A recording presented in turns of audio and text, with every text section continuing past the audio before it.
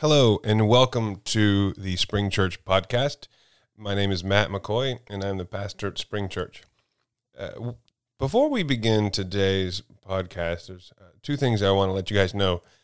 First of all, there's a number of footnotes in this particular podcast, and I'm not going to mention those because that would be really annoying as I'm reading the blog for today to kind of reference footnotes. I can't figure out a way to make that work in a way that seems like it would be fun to listen to.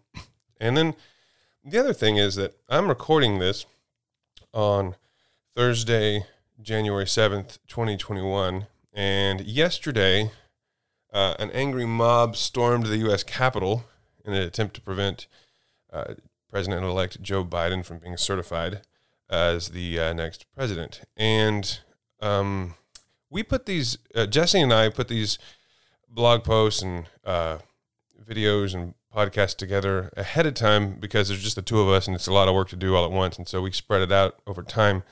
And I'm really feeling the sense of how just incredibly sad I am. The horrific events of yesterday, and particularly as it landed on Epiphany. And so even though this particular blog doesn't reference it directly, rest assured, come Sunday night at church, we will be diving into how these events are connected to Advent waiting and connected to Epiphany. And so know that that's coming even on Sunday, even though that's not referenced specifically in this blog. And just know that my heart is broken, just as I'm sure your heart is broken over the events of what has happened yesterday and are continuing to unfold. And so without further ado, here is the blog post. This is the second part of Epiphany and the Magi in Spring Church. Throughout the Bible, most stories portray most leaders in a negative light most of the time. And that's because religious leaders tend to deserve it. God delights in using people who are invisible to us in order to disciple us, and the religious leaders often take their attention away from God and get distracted by power, greed, ego, or something else. If our heart is a compass and God is our north, stories in the Bible reveal how religious leaders get their compass pulled off of north by the magnets of their own desires. God uses invisible people to bring them back home. You know, I'm going to pause reading the blog post just to signal, right? It's amazing how much this first paragraph already connects to what happened yesterday. Wow. And now that, as a pastor, I'm officially a religious leader, is it any surprise that our mission is uncommon friendship and common discipleship? I know we will have our compass pulled off of north, and I know God will use people invisible to us in order to bring us back home. And last week, with part one of this blog post, we explored how the people of Bethlehem didn't choose Ruth, the religious leaders didn't choose the Magi, and maybe God is sending disciplers to Spring Church that we didn't choose too. Uncommon friendship and common discipleship is, in part, a way that we try to cultivate the humility to listen to the voice of God in the lives of unfamiliar and unexpected people. So while I am often frustrated and saddened by the behavior of the religious leaders in the Bible, when it comes to the story we celebrate at the Feast of the Epiphany, I'm willing to give those religious leaders a little bit of slack because this story is straight crazy. But in order to bring on the crazy, we need to understand two Greek words. The first is epiphany, which is used in the Bible in a very similar way to how we use the word today. The Christmas season ends on January 6th with the Feast of the Epiphany, and it celebrates the star appearing in the east. The word epiphany comes from Matthew 7, when Herod asked when the star appeared. In addition to epiphany meaning appearing, showing off, or displaying, the word epiphany can also mean an illuminating discovery, a realization, or a disclosure. So the Feast of the Epiphany closes out the Christmas season by celebrating both the appearance of the star as well as the illuminating discovery of Jesus in the barn. The second Greek word we need to understand in order to bring on the crazy is the word magi. The Magi take the biblical theme of God using invisible people to disciple us, and it kicks it up a notch. According to the Greek lexicon, which is what language dorks call a dictionary, called BDAG, the word magi has two definitions. First, a Persian, then also Babylonian, wise man and priest, who was an expert in astrology, interpretation of dreams, and various other occult arts. While they appear in other ancient texts from the era, they only appear in the Bible here in this story. The second definition for magi is a magician. Our English word magician comes from this Greek word magi. The two other places where the Greek word magi appears is in Acts 8, verses 9 through 24, with a magician named Simon who is in Samaria, and in Acts 13, verses 6 through 11, when a magician named Bar-Jesus was struck blind. Please notice how being struck blind is the opposite of epiphany. In our modern era, I think we like to call them wise men because we like to think of happy thoughts about the story of Jesus' birth. Just like we don't want to think about the actual conditions inside an actual barn, we also don't want to think about the weirdness of sorcerer scholars showing up. The ancient Israelites didn't think too highly of people who received messages from the stars yet. Yet, as Dale Bruner observes, the Magi were outsiders in both race, they were Gentiles, and in profession, they were astrologers. Yet they were invited to the party. God, in his great kindness, leads them to his Son.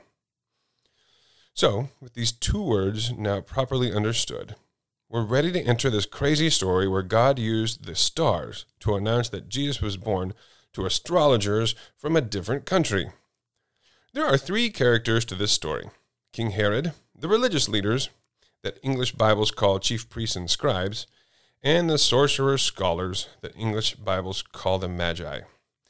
Now imagine we're part of the chief priests and scribes that Herod assembled in Matthew 2, verse 4, in response to the arrival of these well-educated wingnuts from a far-off land looking for the birth of a king of our religion. Nothing about this scene makes any sense at all, except that these foreign wingnuts got Herod the wingnut king all wound up for no reason. They asked where to find the child, and we say, Bethlehem, about 5 miles south of here. Yeah, I'll go get him. As the assembly breaks up, and Herod has his secret follow-up meeting with the Magi without us, in verse 7, and we start walking home, I wonder what we would be talking about. Well, I know most certainly what we would not be talking about. I would not look at you and say, I wonder if God used astrology to reveal to these foreign sorcerers that our long-awaited Messiah has come.